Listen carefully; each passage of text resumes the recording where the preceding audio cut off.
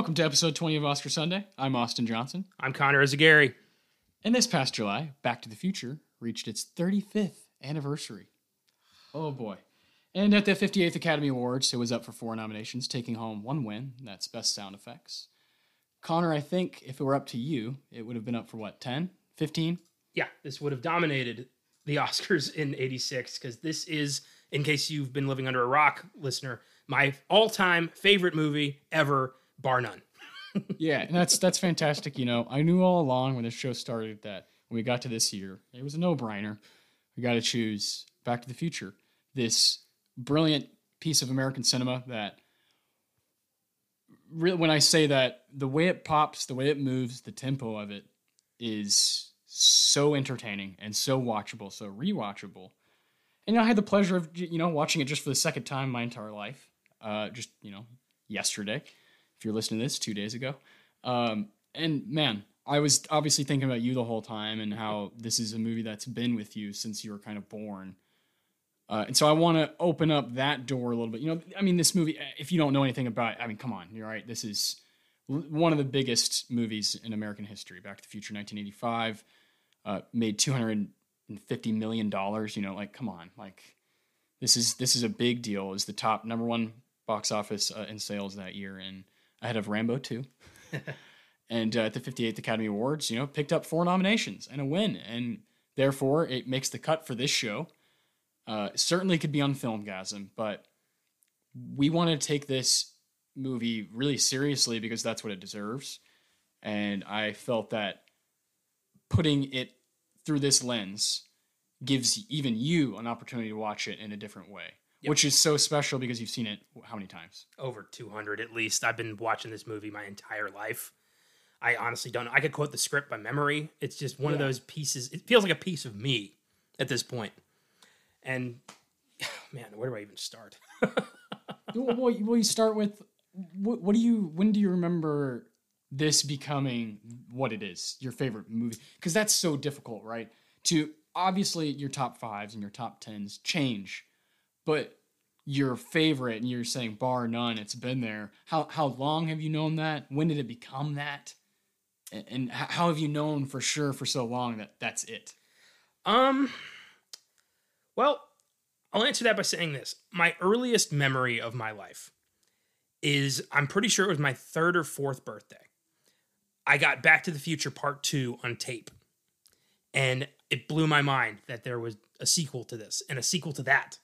And I had 3 of these amazing films to watch. Mm-hmm. So I think from there, it was my favorite movie. When I realized I had a franchise on my hands here, and I could just throw myself into this amazing world of time travel and adventure.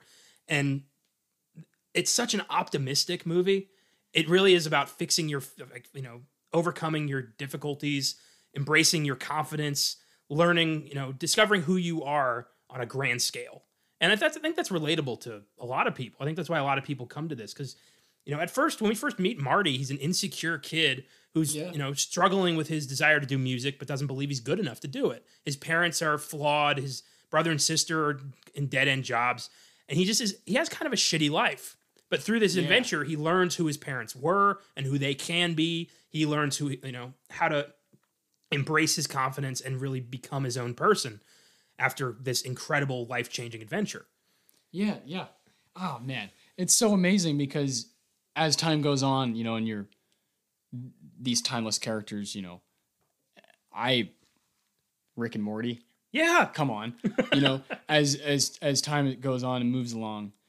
And you point out the optimistic thing. I think you really nailed something there, because the way I interpreted it when I was watching it was not only to look inward and try to be the best you can be, but what I took from it most that I loved, the message is fucking participate in life. Buy the ticket, take the ride.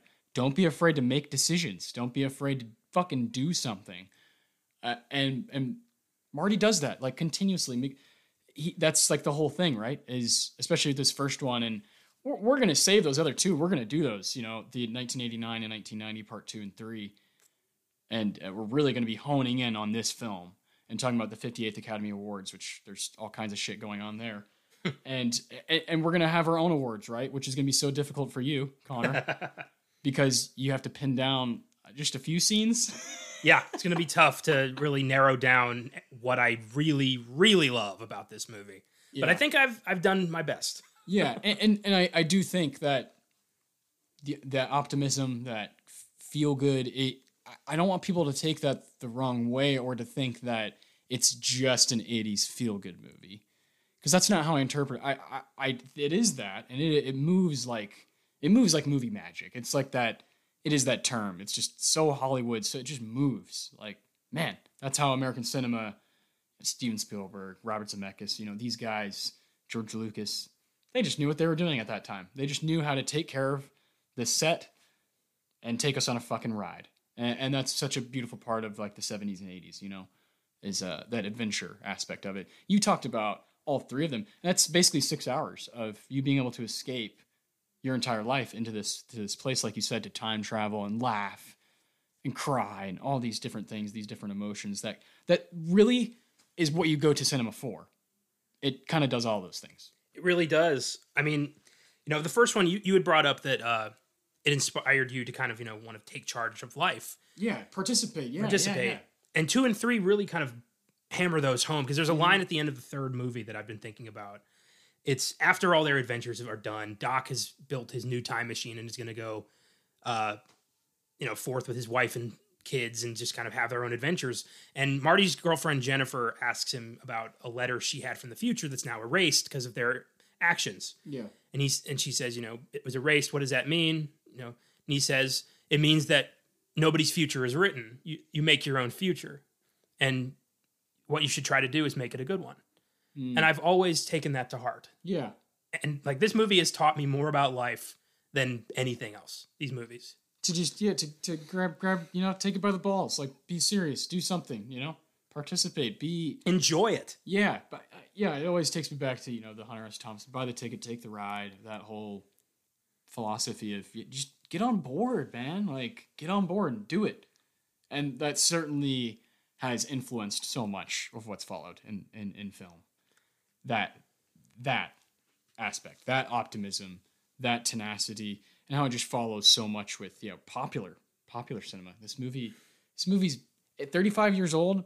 It's still just kicking like it's brand new, and that there's something to say about that. I do want to bring up some fundamentals of the movie before we keep praising it. Okay. Obviously, this is your favorite film. Yeah. And you come to it, right? You had to watch Magnolia. It's 3 hours. Magnolia is my favorite movie ever, so you had to do that. And that's not easy. And it's also not an easy movie to, just throw on a Tuesday, right? It's a heavy one. And I always appreciate when someone watches that movie because I'm like, oh, what did you think? How did you interpret it? What do you think it's about? Which character did you like? Or did you not like any of them? Sometimes that's the answer, but when someone does that, you feel the same way when you're doing it, right? When you're watching it, and it's in reverse. And when I'm watching it, I'm thinking about how this has been your favorite movie for so long, and how, of course, when you watch it over and over, there's going to be times where you're like, oh, but is there with this movie? Is there anything to you? To me, it moves incredibly well. The music is pretty awesome. Yeah. The performances are pretty kick-ass. The message obviously is amazing. But there's that thing in the plot with the mom and the son. What do you think about it? As time has gone on, and you can take as much time as you need to because it's weird, but it's also, to me, it's not something that should hold anybody back from really diving into these films. I think the way that Zemeckis and Gale wrote it is very smart. I think they could have made this, Revenge of the Nerds style nasty, but they didn't. They made it, smart and kind of, weirdly cute. Yeah. I mean, on a first watch, it is a tough one to sell, admittedly. Kid goes back in time and his mom falls in love with him. Mm-hmm. Weird, very fucked up. Thankfully nothing happened. In the original, there's an unfortunate deleted scene of this movie that I'm so glad they cut out because it would not have made this film age well. It's when Marty is trying to come to terms with what he has to do to Lorraine in order to get her to attack him so that George can come in and be the hero. Yes. He's got to feel her up. And he tells Doc, quote, "What if I do this and in the future I turn gay?"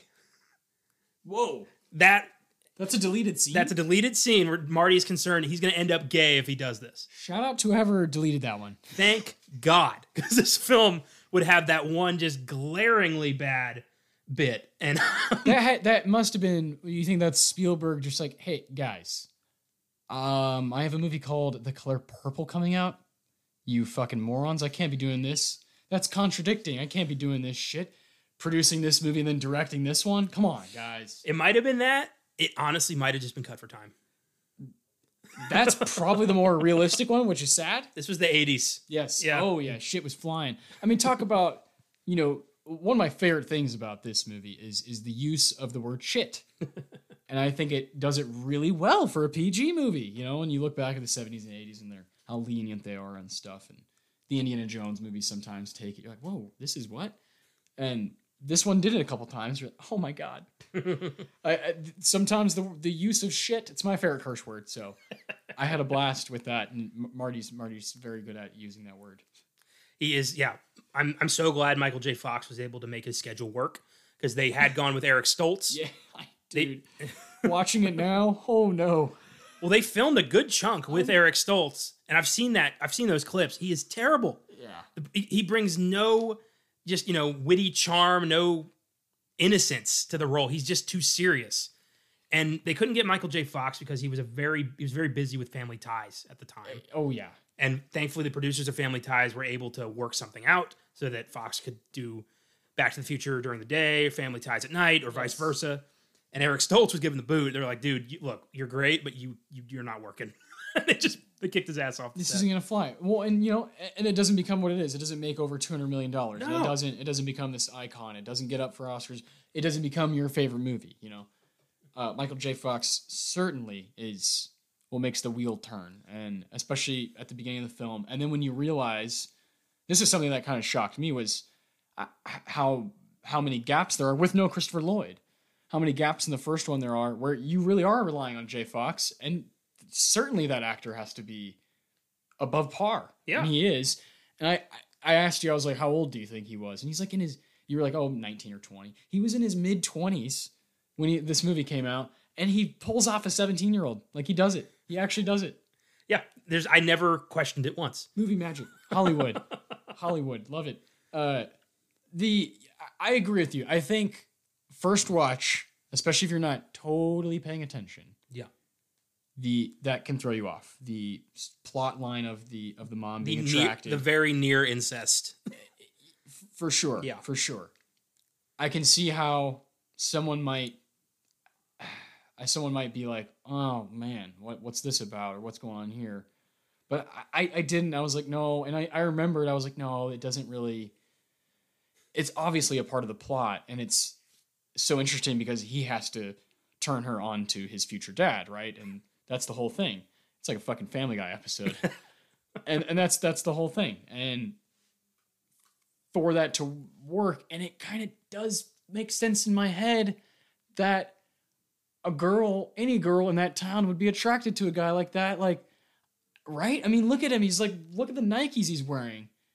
Well, I love the way they do it. At first he's wearing different clothes, yeah. but there is a time where it's like he's wearing that vest, and you're like, look at this guy. Yeah, look at the life preserver. Yeah, that was funny. Yeah, Dork thinks he's gonna drown like a little bit, but Dork thinks he's gonna drown. The way they did it was, Lorraine doesn't just fall in love with Marty because he's hot. She falls in love with him because it's exactly the same way she fell in love with George. Her dad hit him with the car. She nurses him back to health, and it's a Florence Nightingale thing. Yes. So it doesn't make Lorraine a crazy slut. It just makes Marty inconvenient. Like I said, the way Zemeckis and Gale did this was really smart. And again, from her perspective, how the fuck is she supposed to know this guy traveled 30 years back in time? Although she does have that realization moment where she kisses him. She's like, I don't know what's up, but something is wrong. Yeah, that like, do I know you from a different life? And you're like, oh shit. Yeah. And then it's like a Lost episode. Yeah. I think the real question is, how did George react when one day he and Lorraine had a kid who looked exactly like the weird teenager that Lorraine was in love with when they were in high school? You're like, That's very interesting. And if they love the name Marty, why did they wait till their third kid to use it? They were sure.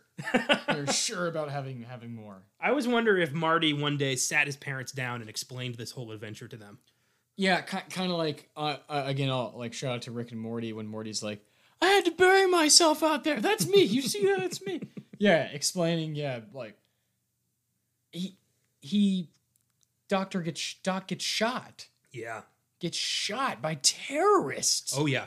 It's a horror movie for a second. It's like an Indiana Jones movie. Actually, it's more like an action, like thriller. Like, whoa, what the fuck? It does come out of nowhere, and it's awesome. And that this movie does that, where it's kind of fucking with genres, coming of age, doing a little bit of the sci-fi, doing a little bit of action, doing a little bit of comedy. It's an American grab bag, and really essential if you want to understand. If you want to understand the past 5 decades of American cinema, this movie is essential. Well, and also, how crazy is it that our introduction to Doc is as a fucking plutonium thief who ripped off terrorists? I mean, I love the intro of all this stuff. The clocks. Yeah. That part is amazing and very like, oh, this is quirky and weird. This is a movie and made all this money. Fuck yeah! This is a movie that has so many bizarre, unfilmable elements, but it comes together in this perfect, like, tapestry of brilliance that works every time. I don't know how it works, but it does, and it speaks to Robert Zemeckis. I think as a filmmaker, he is so good at making these unique, weird tales. And Back to the Future is the movie that finally put him on the map because he had done Used Cars. Romancing the Stone. That's the film that finally got Back to the Future sold. Nobody believed in this. They'd been trying to sell this for years. Yeah. And then Romancing the Stone was a hit, and Spielberg took a chance on these guys. Yeah, which, we've talked a bit about him on this show and, of course, on Filmgasm. Spielberg's hand throughout the 70s and 80s might just be the most important hand in American movies. Oh, yeah. Period. I actually don't know if there's much of an argument. For those decades, he's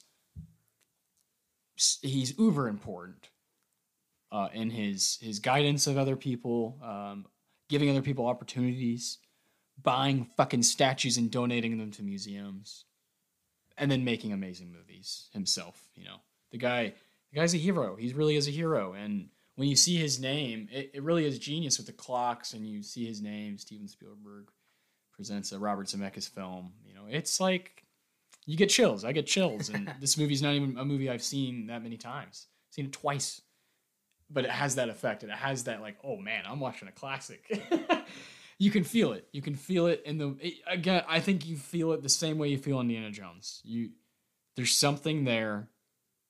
That's like the Hollywood sparkle. It's like that little sprinkle of whatever dust they put on some of their shit, and it just works. And I think it's Spielberg and Zemeckis. I think that's that dust. Oh yeah, they're the dust. Spielberg had his, not just the films he directed, but the films he produced, the films that were allowed to be made because he saw potential in them. Films like The Goonies. Yeah, exactly. Poltergeist, right? Yeah. We have interesting thoughts about that one, but he obviously had a hand in it, in one way or another. Yeah, it's amazing. I think he is the single most important film icon of the 80s and the 70s, and I think the 90s too. Yeah, an argument could be made that it keeps going, and we're not stupid. Very much.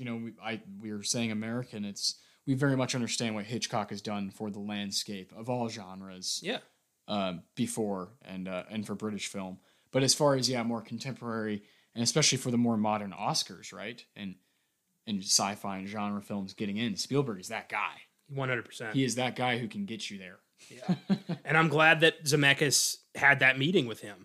Otherwise, we wouldn't have gotten films like Who Framed Roger Rabbit and Death Becomes Her, Castaway, The Polar Express. Like, this guy is so good. I fucking love Zemeckis. He's in my top 5 favorite directors. Yeah, oh boy, that's a list. That'd be a cool episode. It would.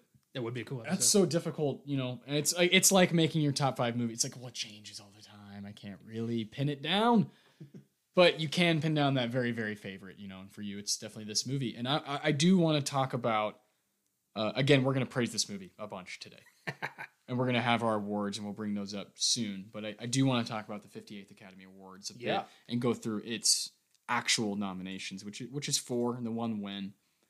I almost watched this entire award show, and I don't know if I would recommend people watch it. You can if you want to like fact check me, go for it. Jane Fonda, Alan Alda, and Robin Williams are hosting it. It's in 1986 in Los Angeles, talking about the films in 1985. And the opening is Alan Alda and Jane Fonda at center stage, and Alan Alda is saying, I don't even know how to go about this, to be honest. He's saying stuff like, let's welcome the Philippine audience. And then it goes to Robin Williams, and he says something like, thank you, come again. And my God. Then he goes to the next one, and the next one, and the next one, and French, and and Robin Williams is making noises, and people are laughing. Alan Alda's got this shit-eating grin, and Jane Fonda's just kind of standing there. And I was fucking disgusted, Obviously, does not age well. And it's something I felt like should be brought up. Because throughout this show, I don't know their names. I should have written them down.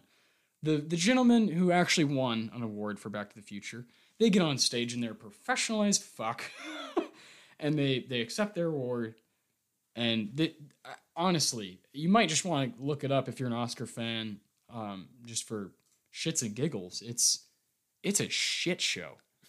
It's a disaster. And you compare it to like what happens today and how people complain about what happens today. You're like, are you fucking kidding me? Like, don't even go back and watch some of those 70s and 80s and 90s ones, and you'll see some shit. And this one certainly. And I'm not going to be afraid to call out my heroes. And Robin Williams is one of my heroes when it comes to movies. And I know he's one of yours, Connor. Yeah. But this disgusted me. Like, it made me kind of sick when I heard him doing these interpretations of these different people, clearly making fun of massive communities that have a significant role in movies around the world. And that pissed me off. It pissed me off, but I kept watching. I was like, I want to keep going. I want to see how it kind of works. I do that occasionally. I don't do it every week for this show, but occasionally I'll look on YouTube, and this one had it in 28 parts. Oh. So I just kind of threw it on, and I was reading, but I got kind of, warped in because I was like, this is so messed up, And I had to bring it up. I thought it would be foolish to just kind of let things slide. I think that's why we have so many issues. People let too many things slide. And that's just not going to slide on this show, right? We haven't let things slide before on Filmgasm or Oscar Sunday, and why start now? Love Robin Williams to death. We did a whole episode here on Oscar Sunday about Dead Poet Society, but that doesn't fly. That doesn't age well. Doesn't look cool.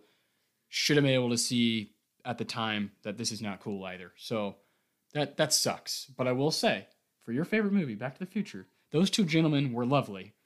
And they accepted their award and just kind of said, this is amazing, thank you so much, and just got off the stage. While the rest of it was kind of a shit show. Well, I mean, this was a time where Robin Williams built his whole shtick on weird ethnic voices. Yes. So I can see why he would just kind of default to that. Yeah. But yeah, it's fucked up. And I'm glad that we are able to see it now, like, still today, so we can learn from it. Yeah. Don't do that shit again. Yeah. But honestly, I'm not surprised.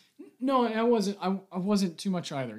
Again, I've watched some of these videos and I've seen, and I'm in the boat of, with like stand-up comedy. If someone's saying something offensive to you, well, then leave the show or turn it off or whatever. Don't go to the comedy show, that kind of attitude. But here is like, this is the Oscars. Like, yeah, let's have a little bit of class. Like, yeah. I love comedy. I love laughing. But let's be like a little respectful, especially like when the best foreign language film is like a new category. Let's fucking calm down, Oof. Thankfully, this is Oscar Sunday, but we are not gonna be afraid to bash the Academy. Yeah, but I'm glad Back to the Future, is not that tied to that Oscars. Yeah, no, they were represented really well. Yeah, thank God. As I almost watched the entire 2.5 hour fucking show. Yeah. Well, we decided, because Back to the Future was up for 4 awards. Yes. Its biggest nomination being for screenplay, we decided to... Biggest, and we do this, but it's clear in this case. Yes. When we say biggest, obviously Best Picture is biggest, and so on and so forth, meaning the rest of them are technical. Yes. But we decided... That's not to say that they're not important. That's what I mean? Of course not. I mean, we fucking chose Fight Club, which had one technical nomination. We care. We care about these movies. True, but anybody who knows about the Oscars knows the hierarchy. Yes, exactly. Picture, actors, director, screenplay, everything else. And then if you're like us, what about cinematography? That's right under screenplay. Yeah. But we disavowed Best Picture this year. We decided to focus mainly on the 5 films up for screenplay. Yes. So you will not hear us talk about Out of Africa, The Color Purple, Kiss of the Spider Woman, Prizzi's Honor. You will hear us talk about Witness, though, because that was up for screenplay. Yes. But next time we come to the 1985 Oscars, we will probably talk about one of these 5 films. For sure. And it's going to be difficult to choose.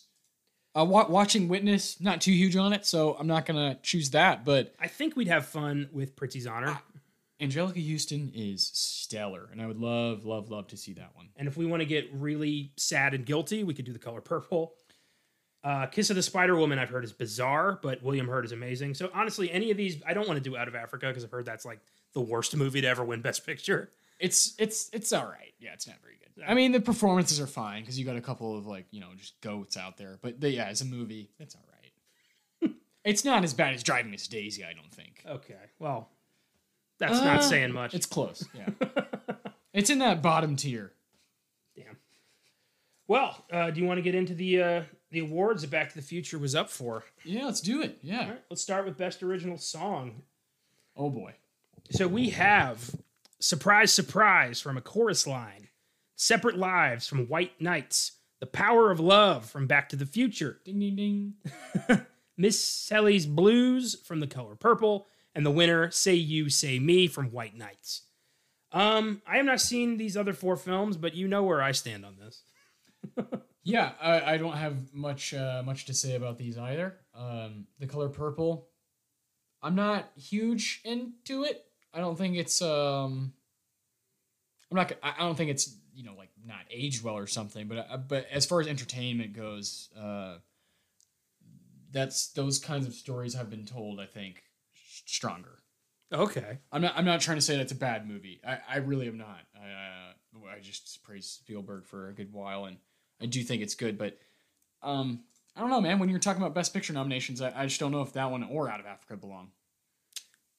Very interesting. Very interesting. Yeah, Power of Love. Come on. The Power of Love is still played on the radio all the time. It's in karaoke bars. It's There's people who haven't seen the movie who just know every word to this song. And I would have also accepted a nomination for Back in Time, the closing song at the end of this movie. Mm-hmm. And I think that's what should have happened. Yeah. I mean, hopefully we can see those other films in the future, just like we want to see every film. But, exactly. Back to the Future definitely has a strong horse. So we have Best Sound, which evolved into Best Sound Mixing. I never liked Best Sound. Such a vague statement. Very. Never really. Very. It always sounded like a fake award. Yeah. And their sound was good. We won Best Sound. What? We have Silverado, Lady Hawk, A Chorus Line, Back to the Future, and the winner, Out of Africa. So yeah, just take the winner down and put Back to the Future there. When it comes to sound design, Back to the Future fucking kills it. Yeah, that's part of the whole thing. Yeah, sound design and visual effects. This movie is unmatched. For 85, it's kind of unparalleled for that time. And that takes us to sound editing, the award that it did win, up against Lady Hawk and Rambo: First Blood Part 2. And that's great because those are the 2 highest grossing films of the year against Lady Hawk. I have seen Rambo 2. Better than most people tend to think it is. Yeah, I haven't seen it in a long time. I did go through a phase where I kind of watched them all. Yeah. Caleb made me sit down and watch all 4 Rambo movies. Before there was a 5th. Yes. And I thought 3 of them were good. I thought Rambo 3 was shit. But 1, 2, and 4 are pretty good. They bleed. They bleed. I agree. They get jumbled up there for my old brain. The first one's in the woods. The second one's in Nam. The third one's... Yeah. This is the one that's in Nam. Yeah, the 1985. Makes sense. Or maybe the third one's in Russia. I don't fucking remember. Yeah, you're right. They bleed. Sylvester Stallone, killing it. But I'm happy that Back to the Future did take home something. Because it should have taken home a lot more. But we'll get to that. So Charles L. Campbell and Robert Rutledge are the two guys who accepted that.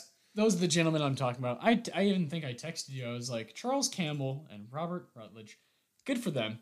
This shit show got saved by gentlemen like them. There were a few other folks who won who were cool about it, and I'm mainly talking about the host and just how it moved and that opening bit. Yeah, that would put a damper. Can you imagine if that happened now? That's it would get shut down. Like Twitter would crash. People would fucking fuck. The Oscars would get good numbers because people would be like, oh, I have to tune in. Like, what the fuck is going on? They might fucking end the Oscars over that shit. Yeah, it would crash. My God. So that takes us to Best Original Screenplay, the 5 films that we decided to focus on for this episode. Oh boy. We have The Purple Rose of Cairo, The Official Story, Brazil, Back to the Future, and the winner, Witness. Hell yeah. Let's start with Woody. So I had seen this one before, but you hadn't. No. But it felt very fresh to me. And Woody Allen is certainly someone that we intend on talking about on this show and opening up that can of worms someday. But for now, we're just going to talk about Cairo and the film itself. And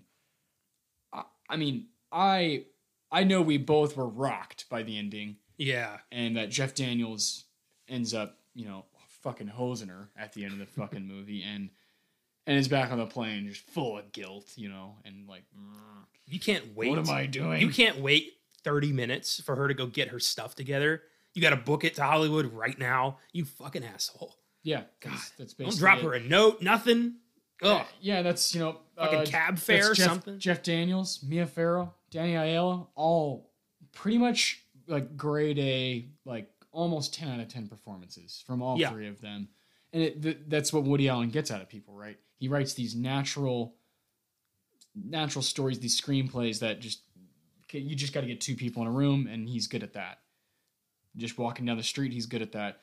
And Purple Rose of Cairo takes this fascinating bit of people who love movies. Yes. Getting to experience one of the people they look up to, like living with them, and then eventually being in it. And I thought a lot about, the modern, like La La Land, right? A movie that's definitely flirting with Hollywood and flirting with all of the magic of it. And I kind of adore that. There's a little part of me, in the same way I feel about Back to the Future, there's just this magic around it. And Cairo has it. Purple Rose of Cairo has it. And it's nice to have more and more context about that Chris Farley bit on Saturday Night Live with Jeff Daniels. It's always nice to have more perspective on what Chris Farley's saying. Very true. And I do love getting to experience more Jeff Daniels. I think he's a fantastic actor. Underrated. I haven't seen enough of his work. And Woody Allen also is a guy who's extremely prolific. The guy's done 100 films. And yeah, there's his personal shit. There's the weird, marrying his stepdaughter, weird shit, the possible rape. So we don't, if you've listened to the Film Guys and podcast, if you've heard our Roman Polanski episode, you know that we separate the men from the work. That we try our best to still enjoy these films and separate the personal shit of the guys who made them. Yeah. Because otherwise... Without, like, it's there. We're not going to act like it's not there. Yeah. But it doesn't mean that Chinatown is, if you watch Chinatown, you're some evil person. Yeah. We're not endorsing what he did. Yeah. We're enjoying a product that he created. Yes. Yeah. Yeah, again, we've had this conversation. It's something where it's like, okay, if you really knew everything about every artist, good luck enjoying art. If we found out Thomas Edison was a child molester, are we no longer allowed to use electricity? Light. So it's, I think there's a line. I think there's a time where you have to just say, there is, like, you don't have to, I don't know. You get it. Yeah, like the best word is endorse. Endorse it. Yeah. It's just, you can hate the man but love the movie. It's possible. It's a fucking movie. Yeah. And Purple Rose of Cairo, I thought was very enjoyable. I love the idea that the movies we watch are put on for our entertainment, and they can get like screwed up. Like if somebody like left the production, everybody's in the movie is just like, what do we do? Like stuck in limbo. That was such a cool idea. Well, I think one of my favorite moments of that part of is she's there for fourth or fifth time, and that's the initial time when Jeff Daniels looks at her, and you're like, whoa, like he's like not in like a Deadpool. He's breaking the fourth wall, like not in a Deadpool like, hey, look at me. It's like a very like romantic way, and I was just kind of like floored by it, and I don't know, it made me feel some kind of way, some kind of hope, and then just snatched it from me.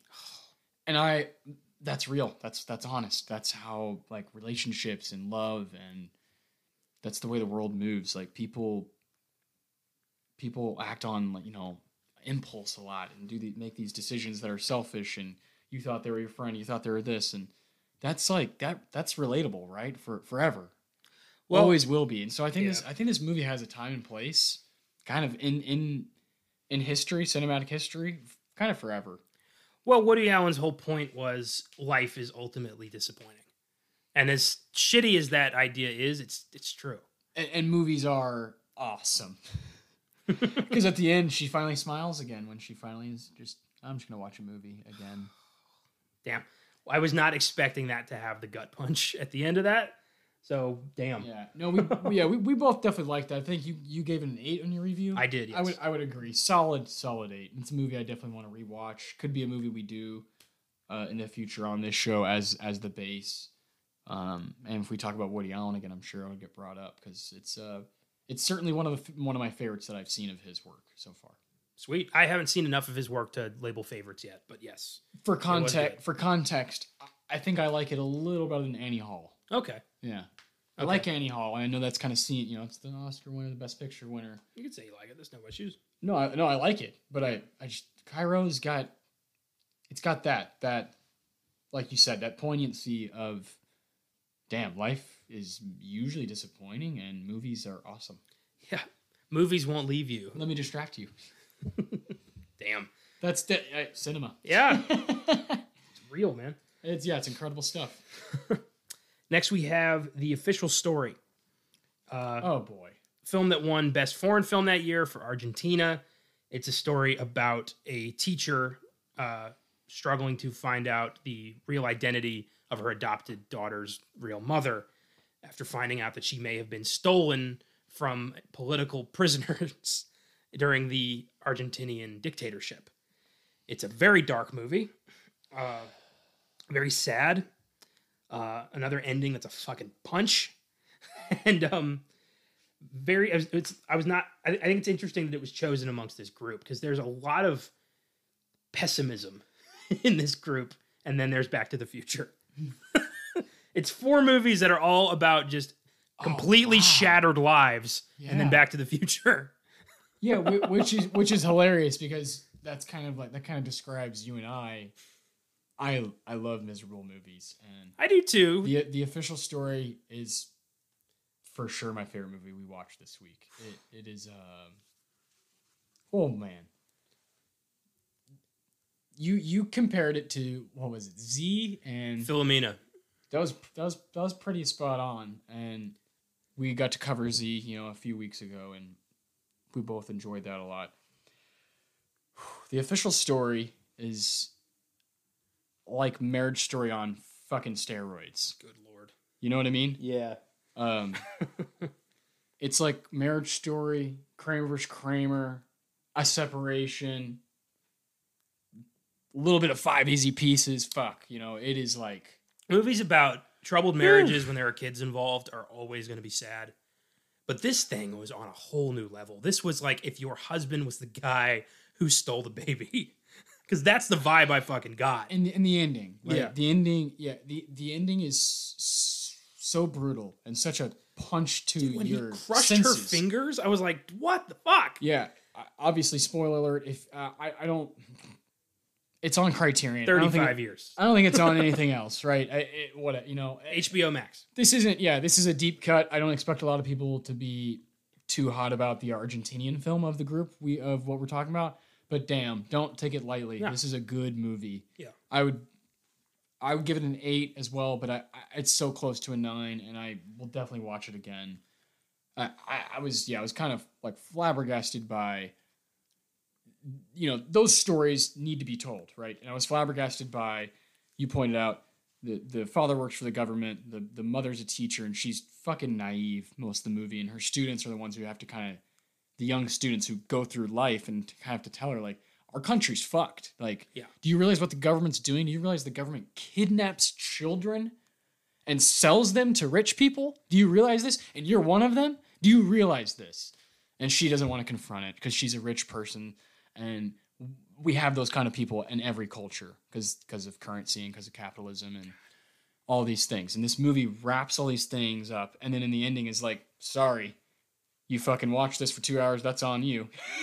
And I like, for whatever reason, love that feeling. I love the feeling of actually being like stirred at the core to where my stomach almost kind of hurt. I think what it comes down to for me, and this is just as an outsider looking in, I think you really appreciate humanistic cinema. I think you like stories about real people. Yeah. And Five Easy Pieces, right, was a great example of like, that's such a big thing coming into American cinema, independent, and doing these just normal stories. And in real life, that kind of shit in that kind of environment happens. Exactly, right? Yeah. Exactly. And that's kind of why, for context, comparing it to Marriage Story, a film that was very popular last year that is about relationship and finding out stuff about the other person while there's a child involved. And this one's, I say it's on steroids because this child is adopted illegally. And she's 5, Gabby? She's 5? Yeah. And this little girl's the cutest little thing, and I don't know. Her father's a goddamn monster. Yeah, and I really, if we've gone too far talking about it, I just hope someone listening watches it. I really do. Yeah. I think it's one of those movies, like, the right person catches it, they could be like, whoa, storytelling. And I never would have watched this if we hadn't decided to do this. Exactly. And when we decided to do the screenplay group, I was like, oh, an Argentinian movie. Like, that's kind of like that's different. Yeah. And I think that's a good segue into fucking Brazil. Another movie that is hopeless. God damn. And such a sad ending. And I can't wait to watch it again because I think this movie, and you can speak to it now, I think it's very impactful on a second watch. Yes, this was my second watch. This movie is Monty Python's 1984. And it's just the most fucked up society you could imagine, where if the government makes a mistake, they will literally arrest and execute anybody who knows about it because they need to be infallible or else it doesn't work. And Jonathan Pryce is the poor son of a bitch who notices the mistake and has his entire life taken away from him because of that. His best friend literally lobotomizes him. It's the most fucked up shit. But it's so funny because it's Terry Gilliam and it's Jonathan Pryce and it's Michael Palin and it's Robert De Niro. And it's just such a well done film. Man. It's so weird, but it's so good. And the second viewing is quintessential. Yeah, I can't wait. Gilliam does that. He does that. Yeah. Well, he likes to fuck with, I mean, his sets are a dream. I would kill to be on one of his sets. Like, it is glorious. The colors he's using, the vibrancy, the attention to detail of every little thing, and his ability to just he just doesn't care. He just doesn't care what people think. The camera is going to move in a weird fashion, and I buy in. I definitely need to see it again.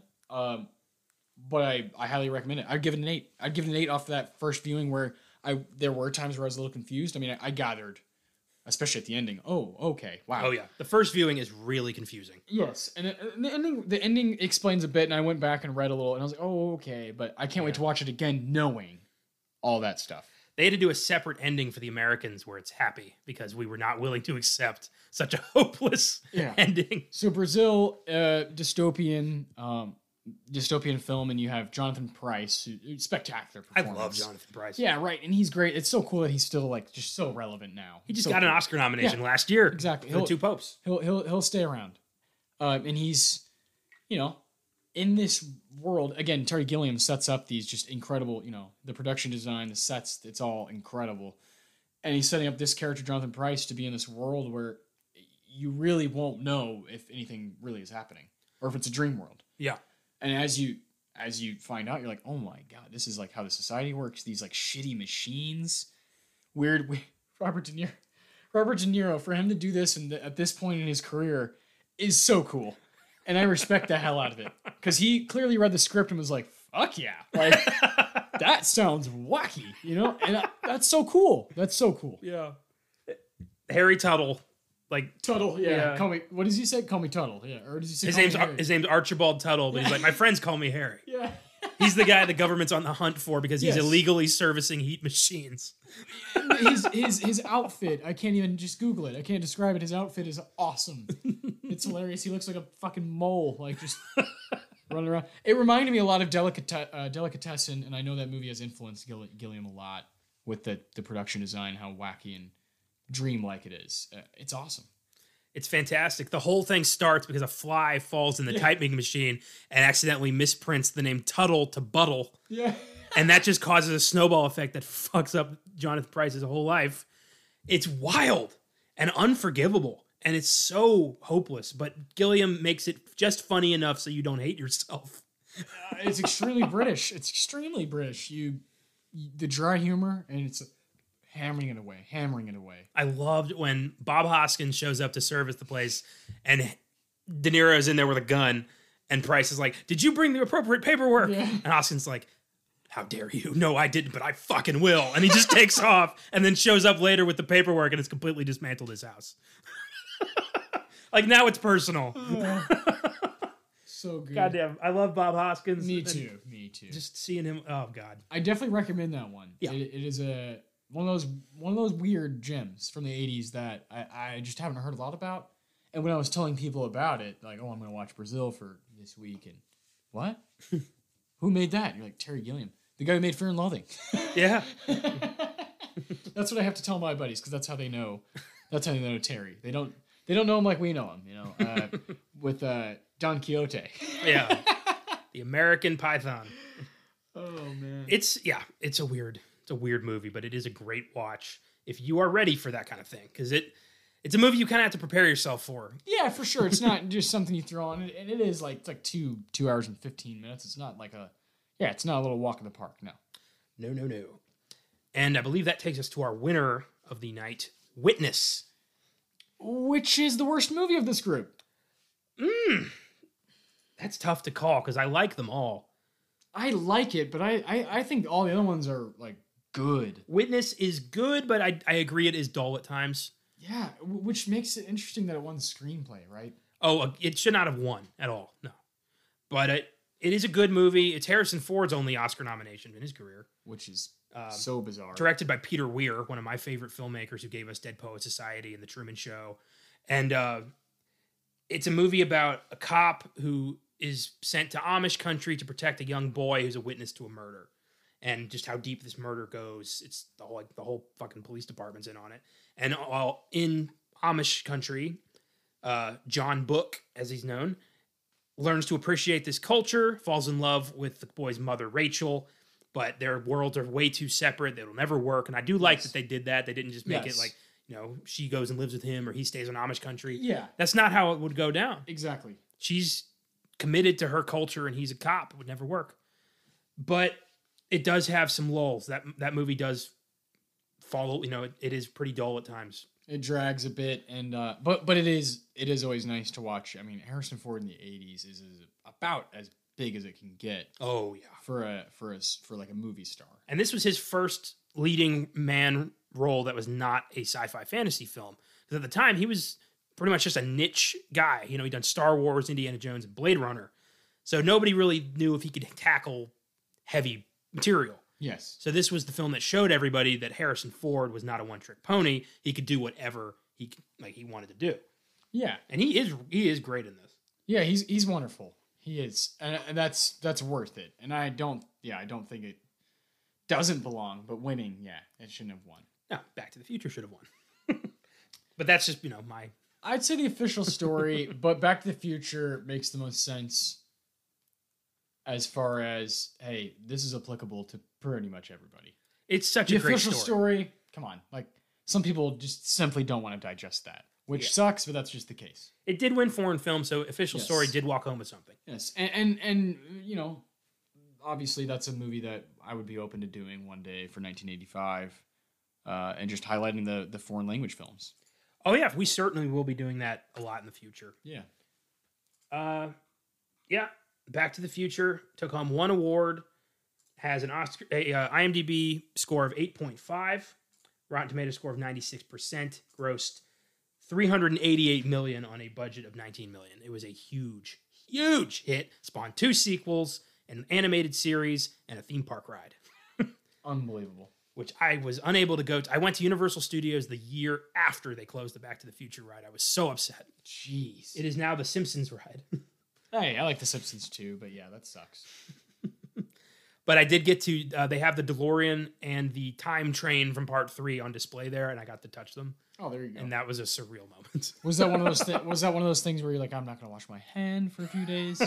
No, but I did have a moment of like, I am touching history. It was amazing to me. It felt weird. Me and Doc are one. Yeah. Like I could see the flux capacitor with my own eyes. I was losing it. Flexing.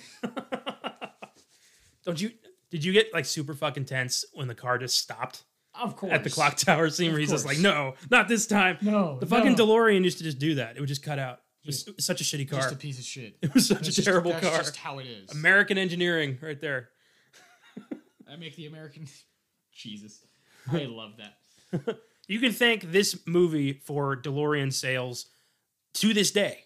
Yes. Nobody wanted a fucking DeLorean until this movie came out. Then everybody wanted a DeLorean. Yeah, so now it's like a prized possession. Yeah, if I ever, if I had disposable income like that, I would absolutely own a DeLorean. I would learn to drive stick just so I could drive a DeLorean. Hell yeah. And I would never drive it under 90. Yeah, of course not. Just in case. I got the good one. Just in case. Oh boy. 88. Oh, beautiful. Back to the Future. Okay. How are we gonna do this? Yeah, we have the categories, and that's how we're gonna keep it moving. And I like the 4 we have. It's clean. It leaves potential for multiple nominations from one of us. And this movie is special. It's your favorite movie of all time, so we're gonna be fairly lenient. And I think I think it only makes sense that I would start so you can finish. And that that would be best line. Would be the first one. So I'll give you mine. And it involves our boy Christopher Lloyd. Yes. Oh my God, they found me. I don't know how, but they found me. Run for it, Morty. Run for it, Morty. I almost said Morty, just like Rick and Morty. I do get them confused. Just the way they look is like, oh, this is too similar. That's intentional. Yeah, of course. Yeah, of course.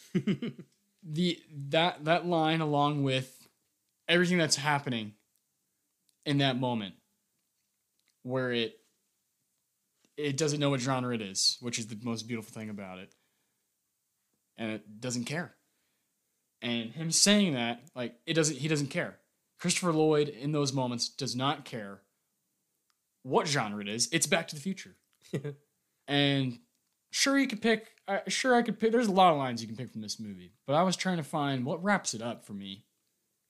And I feel like that wrapped it up mainly in that moment. And Christopher Lloyd's face and how fucking bought in he is. Oh, yeah.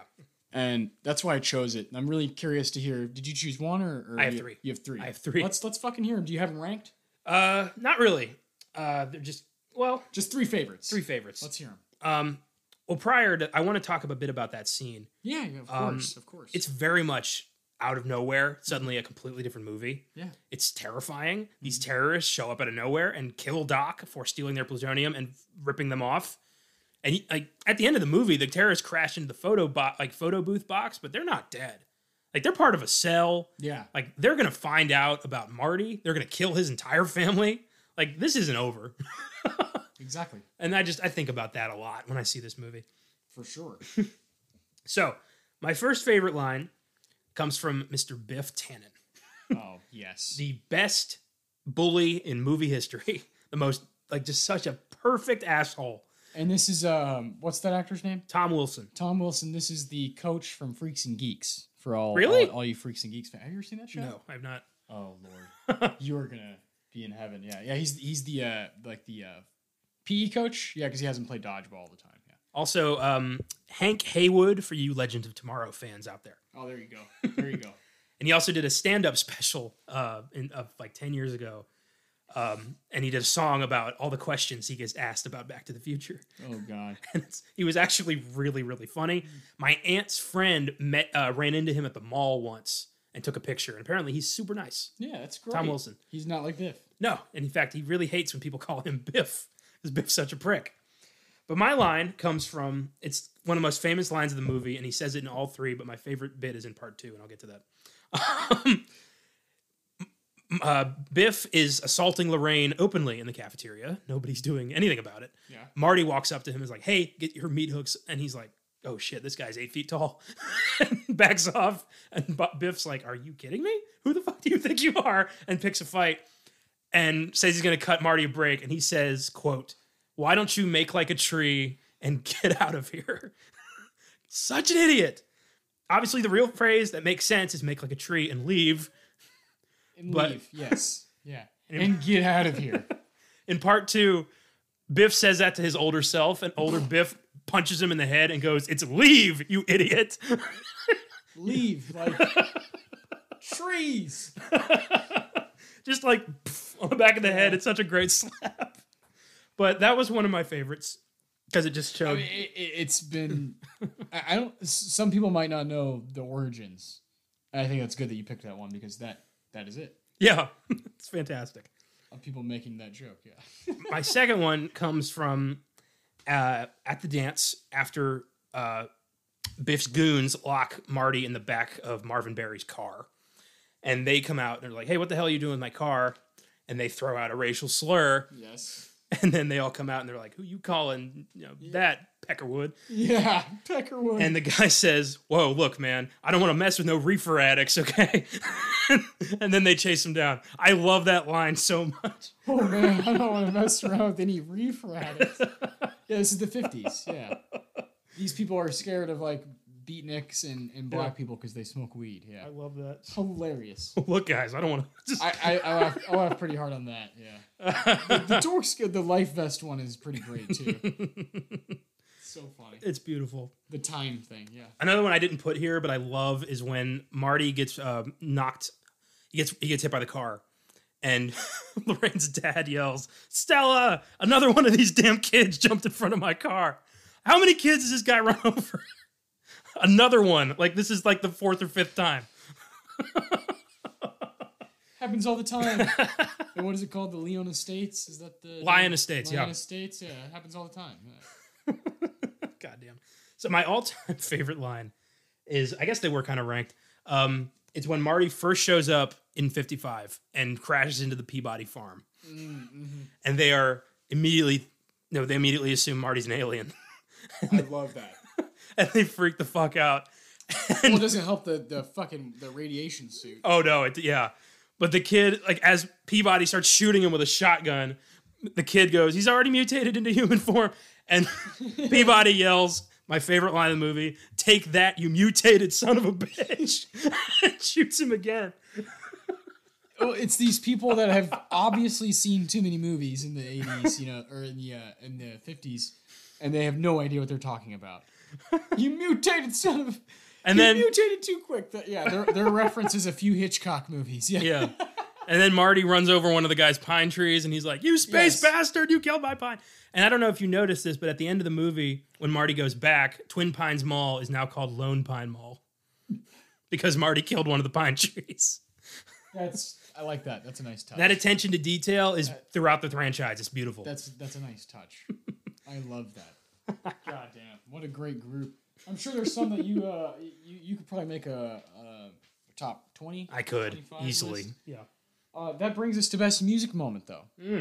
And we talked about this is some of the Oscar glory that it did get a nomination for music, but I'm not going to choose Power of Love or any of those typical ones. I actually found the light bit of music playing when he first gets to the 50s. Oh, good choice. Mr. Sandman, bring me a dream. I thought that was wonderful because that attention to detail of knowing what would be playing on the radio in 1955, that's important. It's important as the movie ages for people to really believe it, for it to age well. And it does. It does. You feel like you're in the 50s, you know? Ice cream parlor and just the way the town looks is like, oh man. I love those little details, and I already love that song. It's really creepy if you look at it a certain way. And I thought that was another brilliant touch. That's a great choice. Well done. Yeah, it's Mr. Sandman was an excellent choice to show his arrival into a completely new world. Exactly, and those are the cues, right? Those are the cues that give you, oh, we're really here. And for him, if he's really paying attention, he's like, oh, wait a minute. This music's not popular in 1985. Like, it took another 40 years for that song to get popular. I love how Marty's just kind of like a little like disconcerted, kind of like disoriented. That's the word. Yeah. Just like, did this really happen? Am I really in the 50s? Yeah. He goes to the cafe and he tries to get a tab, and the guy's like, I can't give you a tab unless you order something. I love that. the little differences, you know, over 3 decades. Well, just the Lion Estates, how it's like the future of tomorrow. Or yeah, it's not even built yet. Yeah. Wild. Incredible. And then when he's biking at the beginning, skateboarding at the beginning of the film, I believe, when he goes into Lion Estates, it's just trashed. Oh yeah. And looks like this, just run down. That's a rough 30 years. If it got to that in 30 years, damn.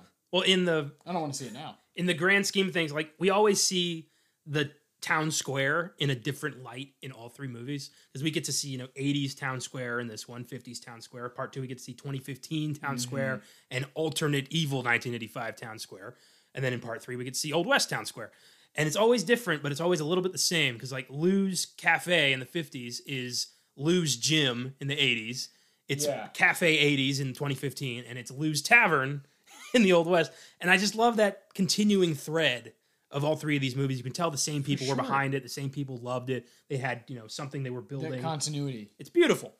Yeah, it's gorgeous. And those cues are what it's all about. Of like you said, bringing you into the same city without just like hitting you in the face with it. It's touches. Yeah, it is nice. My favorite music moment is pretty on the nose, pretty expected, but it's when Marty plays Johnny Be Good at the dance. Totally fair. It's fantastic. It's such a great scene. It's introducing rock and roll to these kids. I love when Marvin Berry calls his cousin Chuck and is like, you know that sound you've been looking for? It's such a great touch. You know that sound you've been looking for? And then when Marty goes a little too crazy, starts breaking into some heavy metal riffs, and everyone's just looking at him like, what's wrong with you? Hell? And we get that epic line, you guys aren't ready for that yet, but your kids are going to love it. Oh, beautiful. But your kids are going to love it. So Michael J. Fox is playing the guitar in that scene, but he is not singing. Oh, okay. Yeah. That's fair. Mm-hmm. At least he's playing the guitar. And he did do all his skateboard work himself, too. I have read that, which is great. And, obviously he's a guy who can play a little bit of basketball, too, so he's... I have not seen Teen Wolf yet. He's an athlete. Yeah. But I do want to. You will one day, of course. I know. We'll get it from the book or over on Filmgasm or, Teen Wolf. Whatever it may be. That's great. Well, those are... I like that. They kind of describe, like, your adoration for the film. You can't deny the Johnny Be Good moment. Oh, it's beautiful. And I was trying to find us... But Alan Silvestri's score is so incredible. Oh, my God. The chase at the beginning of the film? Yeah. Best performance. For me, and you know how big of a fan I am of Christopher Lloyd. It's not very difficult for me to choose him, to choose Doc. The 10-year jaunt that he had in between One Flew the Cuckoo's Nest, as sometimes my favorite character of that whole book and movie. Peculiar. What does this board mean? Ha ha ha. Yeah. I love him. I really do love him. He understands it. He understands what we weirdos want out of character actors. He knows what we want. That is true. And the guy, fascinating. If you look on his IMDb, like didn't click until he was like in his late 30s, into his 40s, into his 50s.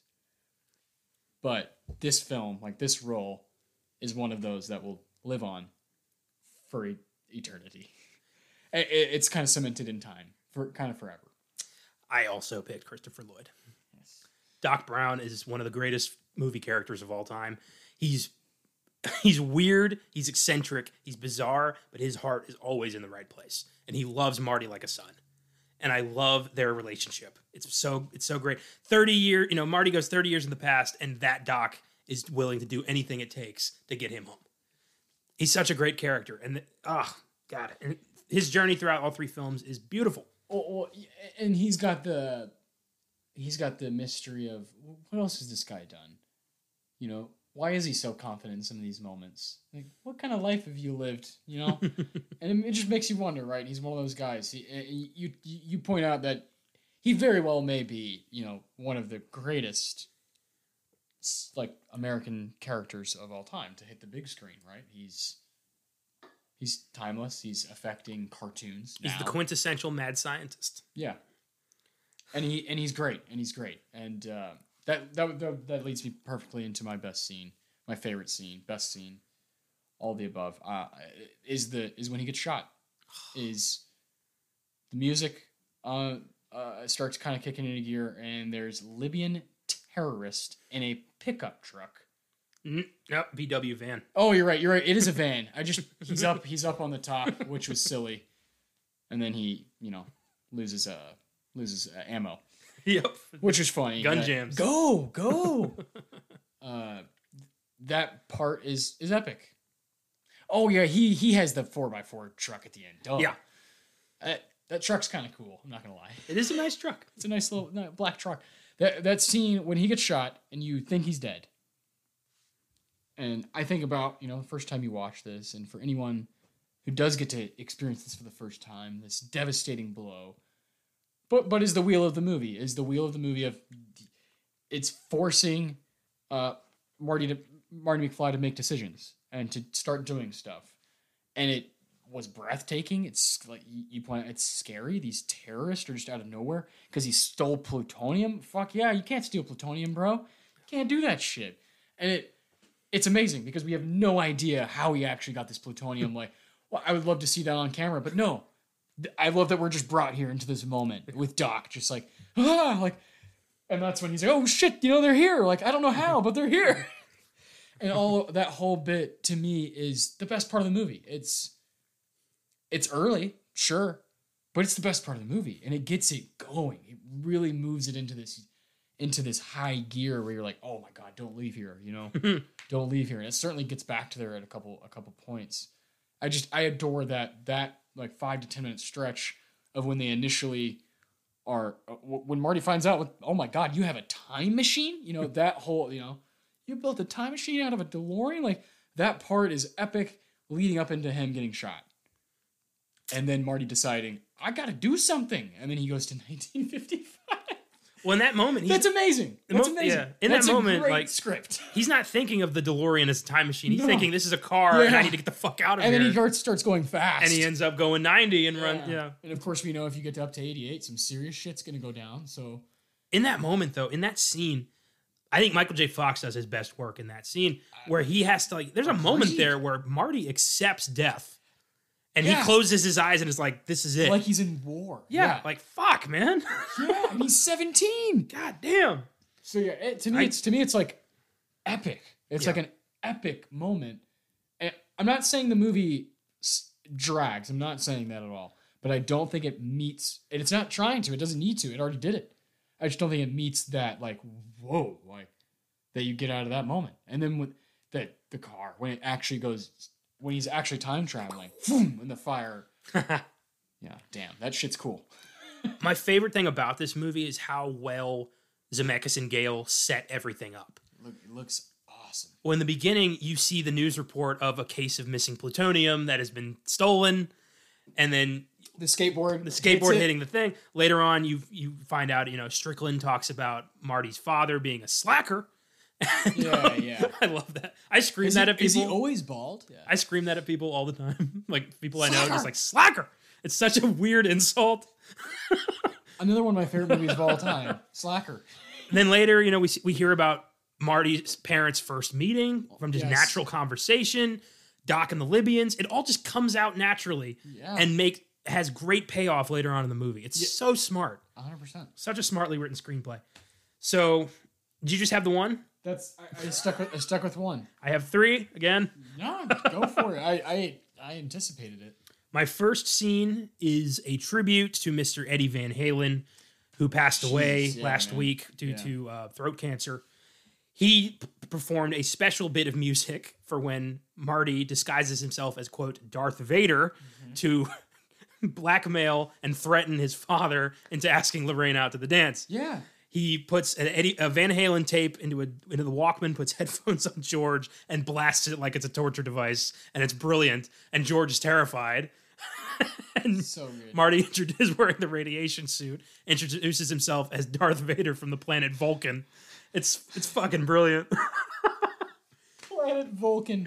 And it would, heavy metal to somebody in the 50s sounds like torture. It makes sense. It's perfect. Yes.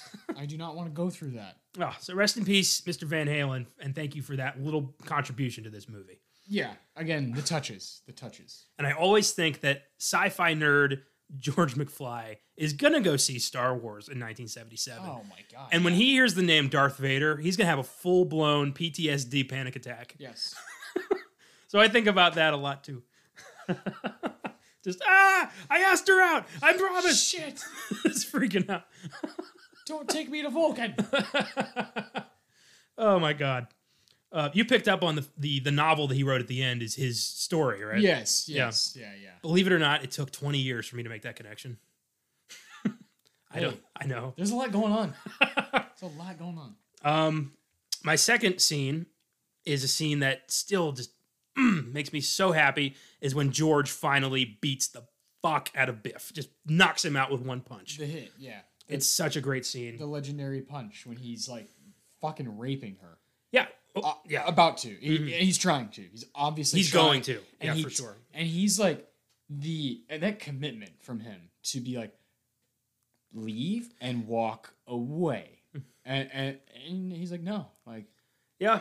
He's like, no, get your fucking hands off of her, And that's that, like, being a dad of a girl and like just fucking caring about humans. That if that shit doesn't, I know, right? Get your heart going and wants you to beat the fucking shit out of him. That whole bit from George opening the door and realizing, oh shit, it's Biff, and he's just like, oh, he has that deflation, but then he sees what's happening, and he knows it gives him enough. He can't walk away from this. He knows that she might die tonight if he doesn't walk away, which is worth getting beat up. Yeah, it's worth getting beat up if a girl can escape a horrible situation. This whole movie is entirely about confidence. Everybody. For sure. Doc's confidence to build something that works. Marty's confidence to embrace who he is and play the school band. But George's confidence to ask Lorraine out and be his own man. It's all about confidence. Yeah. And to have those cathartic moments of just, fuck it, I'm taking the leap. It's so satisfying and it feels so good. Ah, man. Yeah, it does. Participating, being a part of the show, like joining in, helping. And then later on, when the redhead kid tries to steal Lorraine, and George's like, "Excuse me," and just knocks his ass down. I love that part. Yeah, that kid. I'm butting in. Yeah, that kid was in The Burbs. Oh yeah, Hans. Oh my God. Yeah, that makes yeah. Hey Pinocchio, 3 years where later. are you going? 3 years later. God, The Burbs. Oh, perfect. A Filmgasm classic. We love The Burbs. We do. 1989. We love The Burbs. Gem. But yeah, that moment from George opening the car door to the kiss is perfect. But it's not my favorite scene. That's my buildup. Oh boy. My all-time favorite scene, and this will never change, it may be my favorite movie scene of all time, is the final climax at the clock tower. Figured. Everything that goes into Marty finally getting Back to the Future. Because everything goes wrong. And there's so many little moments that could have get fucked up. Yes. And it would have ruined everything. But he just stays positive. But Doc pulls it off. And that like cheerful running through the streets. And he's like, it worked! Yeah. It's so satisfying. Yeah. Well, yeah, when a person that deserves, and a couple people in this case, deserve to get rewarded, it's satisfying. Especially in this way. We need to get you a giant ass poster of him hanging off the clock tower. You just need like a wall size, like 10 feet by 10 feet. I have owned so many Back to the Future posters. God damn. Of Doc hanging off. Yeah, it's a brilliant scene. I considered choosing it for sure. I figured you'd have that. Yeah. It's an amazing scene. Oh, fantastic. Back to the Future. Amazing film. if you haven't seen it, I don't know what you're doing with your life, but Yeah, get off your ass and get your shit together. It's on Netflix right now. Or get on your ass and watch it, yeah. Well, and you know, and know that we're not done with this one. We're going to revisit 2 and 3 maybe on Filmgaz, and we'll do them in some fashion because it's clearly very important here at Filmgasm and here for our creator, Connor. So, Woo! I had an awesome time, and This felt good.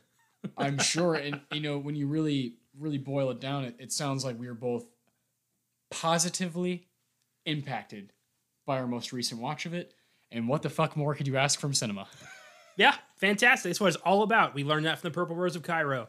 Movies are escapism. Movies make you feel good. Movies make you embrace storytelling. And you can't ask for more than that from this film. It's perfect. 100%. And even in the case of a movie like The Official Story that is tough, those movies can make you feel good too in the way that it makes you feel good in your own skin of I'm learning. Yeah. I'm digesting a story and I'm trying to get some perspective. And sometimes that's what needs to be done with movies. Yeah. What's great about Back to the Future is it does all those things. Makes you feel good, teaches you some shit, makes you laugh, uses the word shit really well. I'll always hold on to that. And it has a killer soundtrack, killer score, all these things, right? These are things we think of when we think of American cinema. And it hits on all cylinders. And for that reason, it's a classic. I know you give it a 10 out of 10. It's hard to... It's one of those that you're like, how do you even rate it? Yeah. It's one of those. but for what it's worth, I give it a solid 8, and I will obviously revisit it, and I'm hyped to watch the second and third one. Like, I'll probably watch them just in my own time because I don't want to wait me too. for the show to do that for me. And again, it's been a while since I've seen all 3 of them, together. So the 80s, Jesus Christ. I can't wait till we revisit the 80s again on this show. It's always going to be fun when we're in this decade. It's always going to be fun. It's my jam. And with that, let's talk about what happened this week in film. Yes, sir. Get this. Gal Gadot and Patty Jenkins are going to be making a Cleopatra film. Oh, wow. And a lot of people are pissed because Gal Gadot is white. Yes. Not realizing she's actually Israeli. So yeah. maybe cut her some slack. Yeah. And goddamn break. Yeah, I'm excited. I have not seen the original not the original, but like the second Cleopatra with Liz Taylor and Dick Burton. But, I'm learning more about Dick Burton. Like, comfortable enough that I can call him Dick, just like Scrooged. Yeah, well over on Filmgasm, we call Stephen King Steve, so we've gotten way too comfortable with just talking about all these people. Every time I watch Scrooged, like, anytime I watch something with Richard Burton, I just think of that scene in Scrooged where Herman, the homeless guy, walks up to Bill Murray, thinks he's Richard Burton, and just like, hi, Dick. It's like, after Exorcist 2, I thought we had something special, so. Hey, Dick. Jesus. They are finally ramping up production on the Mad Max Fury Road prequel Furiosa. Okay. They cast Anya Taylor-Joy as a young Furiosa, and Chris Hemsworth and Yahya Abdul-Mateen II have joined the cast. Cool. George Miller is behind it. Yeah. So here's hoping this will be pretty cool. Yeah, that's exciting. That's a movie that has aged very well. Oh my God. It's 5 years old now only, and it's just... Fury Road is a fucking adventure. A movie that, we say this a lot, but could just fit on either podcast so well. Oh, yeah. My favorite part about that Oscars was seeing all those like crazy Aussies show up to accept their technical awards with like jean jackets and shit. Yeah. Fucking badasses, yeah. Oh, boy. They have dropped the first trailer for Monster Hunter, a Paul W.S. Anderson production with Mila Jovovich, starring based on the popular video game, and I have not watched the trailer because I don't really care. Yeah. But, I have to tell you about it. And that is the extent of my involvement in Monster Hunter. Yeah, no comment. MGM has announced they're developing a biopic on legendary Rat Pack musician Sammy Davis Jr., so that could be very interesting. Okay. I wonder how they're going to cover that. Talk about the whole Rat Pack or just Sammy, because I know that Sinatra's estate will not let them make a legit movie about him because they still refuse to admit his mob involvement, even though we all fucking know. Yeah, like, come on. It's not like his legacy is going to be tainted. We all think that already anyway. Yeah, exactly.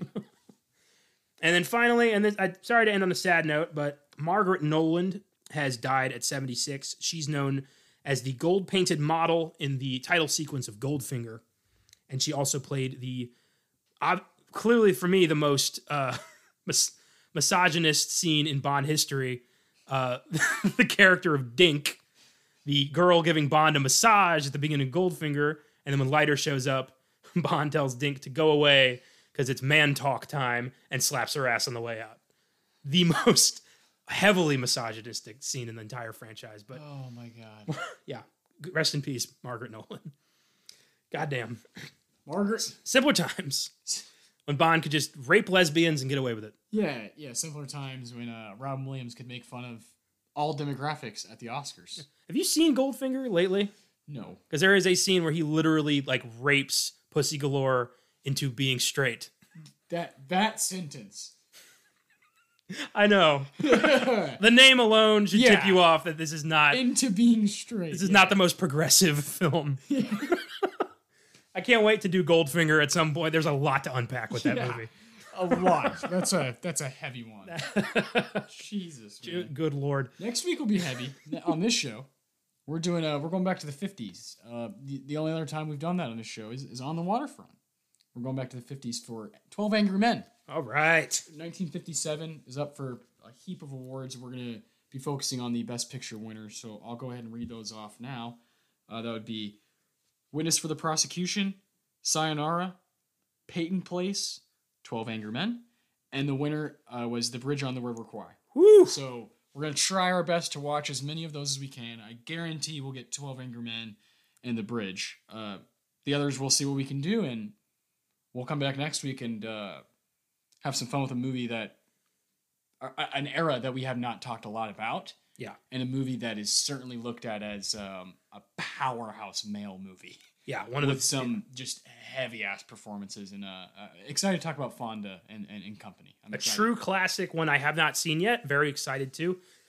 I think this is our first courtroom drama. Yeah, in First Sydney. Yeah. Sidney Lumet. So we're tackling a big time director here, doing courtroom drama. Obviously, if you're listening to this, maybe you watched Trial of the Chicago 7. Courtroom dramas are. Oh, they're great. They're great, and they do really well with the Oscars if they're made correctly. And so, we're gonna have some fun. We're gonna have some fun with this one next week. Come on back, and it's just gonna keep getting better and better. Absolutely. What are we doing on Filmgasm this week? This week we have Fright Night for Wednesday. One of your favorite vampire movie? 85. It's a good year, folks. And that was we planned that one. That's not from the book. It's we wanted to do some special ones for October. Yeah. And Fright Night came up, and it's going to be just a blast getting to talk about that one, too. Yeah, it's on Wednesday. Yeah. And we'll see you next Sunday. Thanks for listening. Peace.